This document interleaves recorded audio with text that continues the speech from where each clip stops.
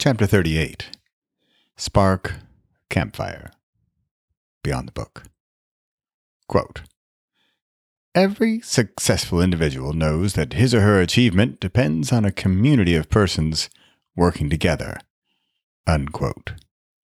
Paul Ryan. There is a spark world beyond these pages. It's called Spark Campfire, not only to continue on my whole sparks and kindling and fire analogies, but because I see it as a community coming together and sharing stories. Here's a bullet list of words that come to mind when I think of what Spark Campfire will become. Community.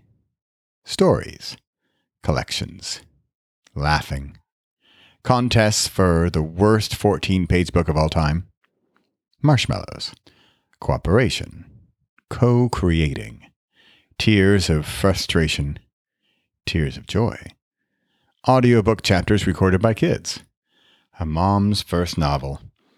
A dad's dream come true. Uncles who write books with their nieces. Stuff I can't even imagine here. Adventure. Play. I tend to see things visually. I get these movie scenes in my mind, and it's often how I write.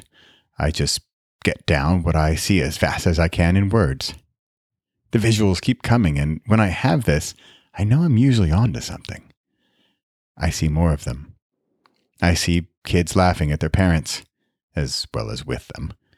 A mother crying because her daughter was more creative than they ever imagined, and telling her story opened up a part of her she hadn't ever witnessed. An uncle who gets to know his niece better. A young author who finally has an audience. Her parents. Strangers helping other strangers promote each other's books. Maybe a grandmother's son who's helping out his niece. A young boy who comes out of his shell and spills his imagination onto the page. I see lots of things in Spark Campfire. What might you see?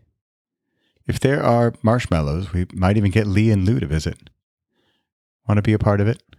Come see what we're cooking up over at spark.repossible.com.